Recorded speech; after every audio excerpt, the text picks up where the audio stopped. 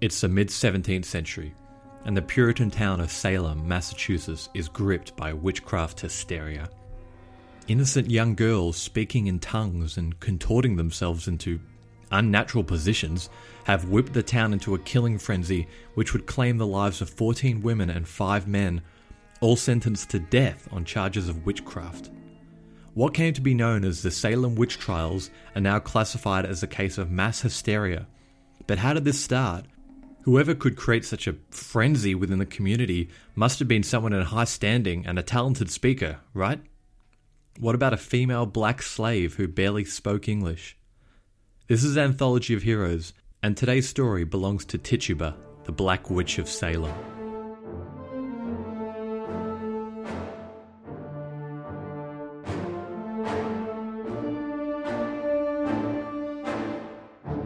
Before I rip into today's story, just a reminder that the Anthology of Heroes Instagram page is in full swing. They say that a picture tells 1,000 words, and lucky for you, the Instagram word limit is much less than that, so be sure to check it out. I usually post there around 3 times a week with pictures related to all of our episodes that help to illustrate the story, as well as upcoming episodes and a few history memes to wet your whistle with. So find us over at Anthology of Heroes, or one word, and say good day. Alright, back to the show. In 1692, the east coast of America was home to French, Dutch, Italian, and of course English colonies. Far from their capitals in mainland Europe, many of these colonies were left to their own devices and developed their own local systems of government and rules. Salem, which sits in the state of Massachusetts, was a Puritan town. Far away from the grasp of the Church of England, Puritans followed a stricter and more private form of worship. They dressed, ate, lived, and worshipped simply. Both men and women wore plain clothes in either white and black or white and blue. The women wore a tightly wound cloth coif over their hair, and the men a wide-brimmed felt hat, similar to how some Amish communities of today dress. The Puritans believed that Jesus' crucifixion did not relieve all mankind from sin, only a select few. And you guessed it, the Puritans were those select few. Despite believing they were God's chosen people, the Puritans also recognized that they were, as humans, inherently sinful, particularly women, as they were descended from Eve, the very first sinner. It was the job of the Puritans to cleanse themselves of their sinful nature, but unlike mainstream churches, they rejected the role of the priest in this, and instead took lessons from the Bible that they had interpreted themselves. The villagers of Salem constantly bickered with themselves and their neighbours due to the scarcity between homesteads. There was no real sense of unity between the residents of this village. I'll be posting a map of the town on our Instagram page to give you a sense of the space between different homesteads. Disagreements over grazing rights and property lines were constant, and the village needed someone to mediate these disagreements. The villagers nominated a minister to help them with these cases, and then another, and then another. It seems, while realizing they needed assistance, they didn't really like the idea of paying someone, so no one really hung around for too long. After 3 underpaid ministers left an annoyance, there was not exactly a line of new job applicants. However, this didn't stop Samuel Parris. Parris was a Harvard-educated businessman who had recently arrived in Massachusetts from Barbados after a hurricane had severely damaged his sugarcane business. With him, he brought his beautiful wife Elizabeth, and rather curiously, a slave woman known as Tituba or Titube. No one in Salem knew it yet, but this curious yet unassuming slave woman would put Salem on the map, the spark that would light up the whole Puritan tinderbox. This is all we know about Tituba's origins, and we have no real way to validate it. It's just as likely that Samuel Parris could have purchased her at another island on the way to Salem. The court documents for the Salem witch trials introduce her as Tituba, an Indian woman servant to Mr. Samuel Parris, but Indian was really just a catch-all term for anyone with a darker complexion. Wherever she came from, Tituba would have immediately drawn a crowd in Salem. Outsiders were an oddity, and if her skin colour did not elicit gawping stares, then her accent or customs would have. The clothing she wore would have likely been simple, to blend in as best she could with her Puritan neighbours. Later exaggerations have her dressed something like an exotic foreign shaman, complete with coloured feathers, talismans and gold bangles, but this was always certainly not correct. Nevertheless, that's the picture we've used for our cover art, as it's the most iconic one. We've got a picture of Samuel Parris on our Instagram. I must say he bears a striking resemblance to one of the guys from the rock band Queen, so I would definitely go check that out.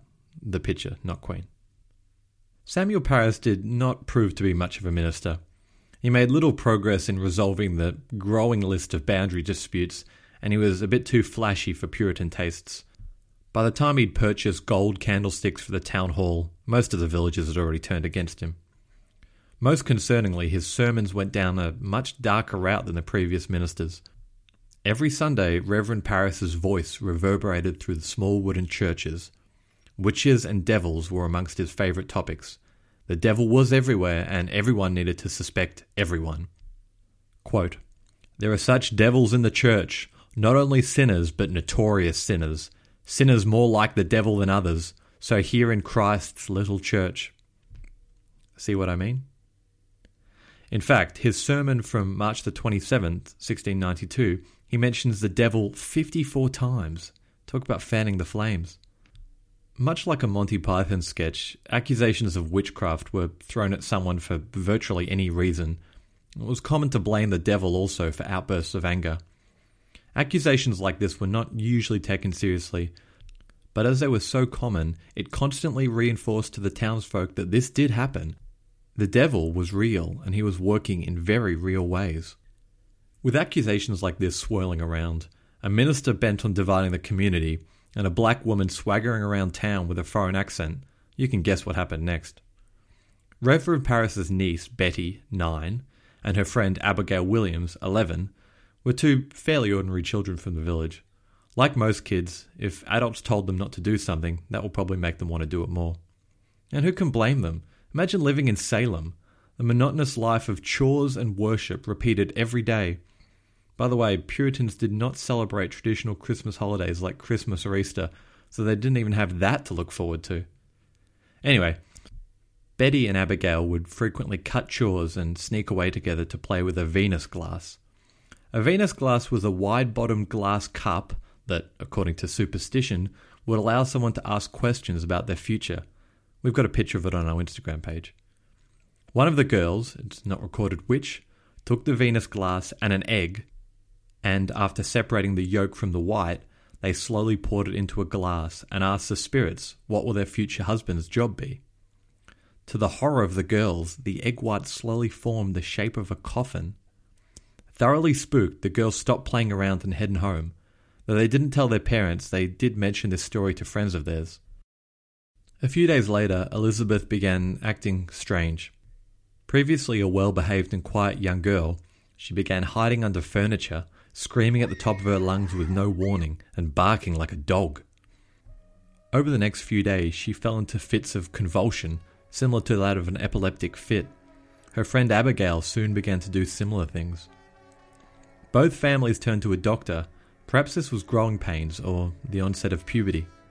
But the physician William Griggs ominously concluded that there was no earthly reason for the girls to act like this, and referred the family to a priest, John Hale. Upon attending the households, the priest was shocked and wrote after the events saying, quote, "These children were bitten and pinched by invisible agents, and their arms, necks, and backs turned this way and that, and never returned again." He went on to say, "Sometimes they were taken dumb, their mouths flopped open, their throats choked, their limbs tormented." Sick of being upsold at gyms? My guy, you're currently a base member? For $90 more, I can upgrade you to our Shred membership. For $130 more, you'll be a Swole member. And for just $300 more, you'll reach Sweat Platinum. At Planet Fitness, you'll get energy without the upsell. Never pushy, always free fitness training and equipment for every workout. It's fitness that fits your budget. Join Planet Fitness for just $1 down and $10 a month. Cancel anytime. Deal ends Friday, May 10th. See Home Club for details. I'm Ken Harbaugh, host of the new Medal of Honor podcast from Evergreen Podcasts, brought to you in partnership with the National Medal of Honor Museum. In each 3-minute episode, we'll learn about a different service member who distinguished him or herself through an act of valor. We'll include stories from the Civil War to Iraq and Afghanistan, and from all branches of the military. We'll talk about service members who were overlooked for the medal at first due to their race or religion, and about those who were celebrated at the time. We'll hear stories of soldiers like Audie Murphy, future Hollywood star who mounted a burning tank to hold off German infantry in World War II. And people like Dr. Mary Edwards Walker, a Civil War Army doctor and the only woman to receive the Medal of Honor so far. Learn about these heroes and more wherever you get your podcasts. Modern speculations of the reasons for the children acting out this way usually revolve around stress, asthma, epilepsy, boredom, or a combination of these. However, a more interesting theory says that the bread the children had eaten may have been infected with a fungi that would produce similar symptoms. However it started, word of the possession soon spread through the town, and the girls' friends also began fitting. The warning from Reverend Parris's sermons had finally come true. This new gossip burned through the conservative town quickly. The devil was out and proud in Salem. But where had he come from? Who brought him here? Eyes turned back to Tituba and her husband. Quick sidebar. Tituba was married to another slave known as John Indian, who we have even less information on. Despite the villagers' fear of witchcraft, there was also a degree of fascination with it. And one of Reverend Parris's close neighbours, Mary Sibley, decided she knew a foolproof way to find out what was causing this: a witch's cake. Apparently this was a well-known recipe. A witch's cake was a small patty made from rye, ash, and urine of a possessed victim. Doesn't this just prove that the stereotype of a nosy Christian neighbour is literally timeless? Honestly, this woman sounds like Helen Lovejoy from The Simpsons, doesn't she? Anyway, the story goes that once the cake was made, it could be fed to a dog, as dogs were apparently close companions of witches, and with any luck the dog would lead them to the witch. As the possession started with Betty, her urine would be needed, and Tituba, the family slave, would have the easiest access to this.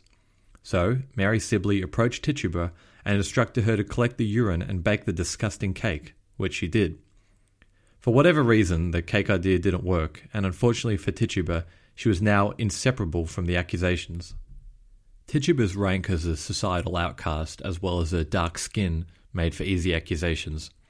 She had no friends in Salem. The Parris family owned her, and their concern for her well-being was similar to how one would value an animal. If she was not around, her chores would be done by someone else, which was an inconvenience, but only that. We don't know how her husband John felt about the accusations. Chances are they were the only solace the other person had, as a completely alien town whirled with rumours of crimes that they may not have even fully understood. As mentioned before, the Puritans of Salem had a morbid curiosity with the occult, and a well-known 15th century book on demonology, the Malleus Maleficarium, or Hammer of Witches, was on the lips of many gossipy townfolk.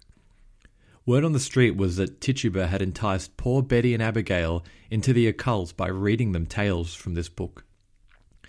The book itself was written by a German priest and focuses on the different ways Satan may attack victims and how to prevent it. The cover looks like something out of a satanic cult. Very cool. I'll be posting a picture of it on our Instagram page. Despite the fact that Tituba very likely couldn't read and almost certainly did not have access to this book, the accusations continued and intensified. Along with Tituba, Betty and Abigail claimed that two other women had also bewitched them, Sarah Osborne and Sarah Good. Like Tituba, these women were social outcasts. Sarah Osborne was a widow who remarried an Irish Protestant and had upset Salem customs by taking land off her late husband and blocking his children from it. Sarah Good was dirt poor due to the debts of her first husband and also had a history challenging Puritan views on Christianity. With the investigation in full swing, Sarah Good's husband was interviewed, followed by her 4-year-old daughter. Yes, 4 years old. Her husband, William, seemed no friend to her, confessing that his wife had acted evilly towards him in the past. Her 4-year-old daughter, whom probably heard the tales of witchcraft herself, said that her mother had given her a snake and that it had sucked blood from her finger before showing the interviewees a small bite on her finger, likely a flea bite. 4-year-old Dorothy was arrested and taken into custody for fraternizing with familiars, that is, servants of the devil. Yep, we're arresting 4-year-olds. That's how far we've come. The web of accused gradually increased. Martha Corey, a woman with a mixed blood and illegitimate son, made the mistake of questioning the legitimacy of the claims and was thrown in with them. Sarah Wilds was known as a bit of a flirt, which in Puritan times probably means she had the audacity to smile when a man talked with her. Well, she had previous run-ins with the law as well, after being charged with wearing a silk scarf. Yes, that's an actual crime. So she was accused of witchcraft by her ex-in-laws who held a grudge against her for remarrying after the death of their son.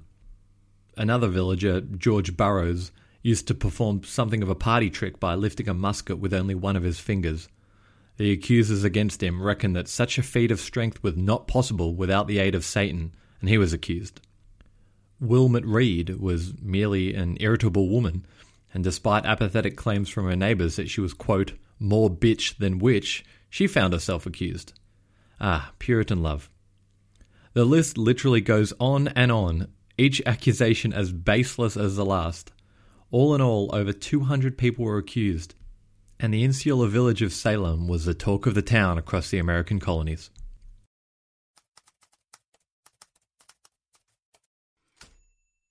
Tituba, Sarah Osborne, and Sarah Good were the first to attend the trial. Both Sarahs vehemently denied the wrongdoing, but Tituba took the curious step of confessing. Not confessing to witchcraft explicitly, more that she did indeed have contact with the devil. A quote from a cross-examination has her saying, "I think yesterday, I being in the Lento chamber, I saw a thing like a man, that told me serve him, and I told him no, I would not do such a thing." Throughout her cross-examination, she goes on to say that the devil appeared to her several other times, sometimes as a pig and other times as a large dog. Chillingly, when asked if she saw others conversing with the devil, she says that she saw Sarah Osborne and Sarah Good as well. Lighting up the courtroom, she artfully described the otherworldly beings that both Sarahs had conjured up to roam around the town at night. Sarah Good had summoned a wolf, while Sarah Osborne had summoned what appears to be some sort of imp.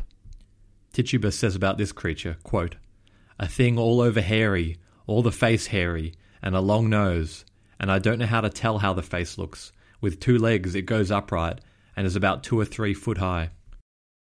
Throughout her cross-examination, she masterfully wove a detailed story of strange men, dogs, and cats appearing before her, all telling her to serve the devil, all while ensuring both Sarahs were part of her story, lest she be the only one accused. The crux of her confession was to make it clear that she had done her best to resist the temptations of the devil. Tituba was smart enough to know that she was going down for this, and her best defense was downplaying the acts rather than pretending they never took place at all. She admitted to pinching and biting the girls, but insisted that the devil pushed her to actually kill them, which, thanks to God's grace, she was able to resist doing. When asked to elaborate on what form the devil took, she said he was a tall man with white hair and a black hooded gown. This is quite interesting, as the description bears a striking resemblance to her master, Reverend Samuel Parris. It's widely believed Parris had beaten her prior to the trials to ensure that she confessed her crime. Was this a way of implicating her former master? Satisfied that they had apprehended one of the witches, Tituba is thrown in jail. And while it may not have seemed like it at the time, jail was probably the better place to be, as the trial was about to kick into the next gear. The court proceedings had already gained steam and public interest when Tituba was arrested, and continued to snowball as it went on. It started off normal enough. Evidence, confessions, and statements were gathered, and cross-examinations happened. But when the accused were brought in the courtroom in front of the supposed victims of black magic, justice devolved rapidly. As the accused witches began to plead their innocence, the young girls, that's the accusers, began to act strangely in their presence. Betty and Abigail, and now many of their friends, would routinely scream, cry, and writhe in pain when the accused witches would begin to speak. In one instance, when one of the women was being questioned, she stretched her neck out in the same way you would if you were sitting for a long period of time. Over in the witness stand, the 3 girls moved their neck in uniform and held it at the jerked angle, claiming that they had just been hexed and could not return their neck to its normal position. We've got an artist's impression of this bizarre scene on our Instagram page. With spectacles like this becoming the norm, the jurors found themselves wrapped up in the hysteria. Real evidence was thrown out the window, and the court pandered to the whims of a group of prepubescent teenage girls. Touch tests were allowed as evidence, where the accused would lay a hand on the victim. If the victim began compulsing or acting strangely, spoiler, they did, then that was proof of witching. Pricking tests were used to identify victims. So legend goes, witches made small marks on a victim's flesh when they haunted them. While these marks were not always visible, the area around the prick would be unable to bleed. So victims would be pricked in various places, and if they didn't bleed, which some parts of skin may not have, this was evidence of black magic. If these completely baseless tests were not enough, spectral evidence such as dreams and visions were also to become permissible in this case. As you can see, it was incredibly easy to be put on trial, and even easier to be convicted. The hysteria that gripped the town gained momentum. What would follow over the next few months would be America's deadliest witch hunt. A total of 30 people would be convicted, 19 were executed by hanging, and one poor bastard was pressed to death when he refused to enter a plea. Yes, pressed to death. Rocks were piled on his chest over days until he died. Thank God the Enlightenment period was just around the corner. If this is what God's grace brought, then bring on science. At the dawn of a new year, in 1693, finally the hysteria begins to die down. 49 out of the 52 people convicted on spectral evidence are released, and Tituba quietly slips out with them, disappearing from history books for good. Many of the people who were exonerated had their property returned to them, but Tituba was a slave. She had no property. And it's not as if she could go back to Reverend Paris after all this, could she? Some sources say that she was purchased by a new master, but I couldn't find anything to confirm that. Likewise, there's also a bit of chatter that either during her time in Salem or just after, she had a daughter called Violet. But once again, this is just speculation. Tituba and the Salem witch trials have left a huge legacy on American culture. The hysteria that enveloped the small town is a good example of the kind of fever that can spring up when a smallish group of God-fearing and naturally suspicious people are left to govern themselves. While there are other episodes in history of what we now call mass hysteria, such as the dancing plague of 1518, it's the Salem witch trials that we all tend to think of when the name is brought up. Even the term witch hunt, which nowadays just means a campaign directed at someone or something, could be traced back to these very events. US historian George Lincoln Burr referred to the trials as the rock on which theocracy shattered. And he's right. This case is a prime example of why the separation of church and state are so important. Although so little is known about her life, there has always been a good amount of interest in the role Tituba played during and after the trials. In 1964, Tituba of Salem Village was written as a children's book by Ann Petrie, as a way of educating readers about the sorry state of women and black people's rights. In 1986, another book, I, Tituba, Black Witch of Salem, was written to speculate on Tituba's life after the trials. And nowadays, when someone talks about the Salem witch trials, the enduring story of Tituba is never far from their mind.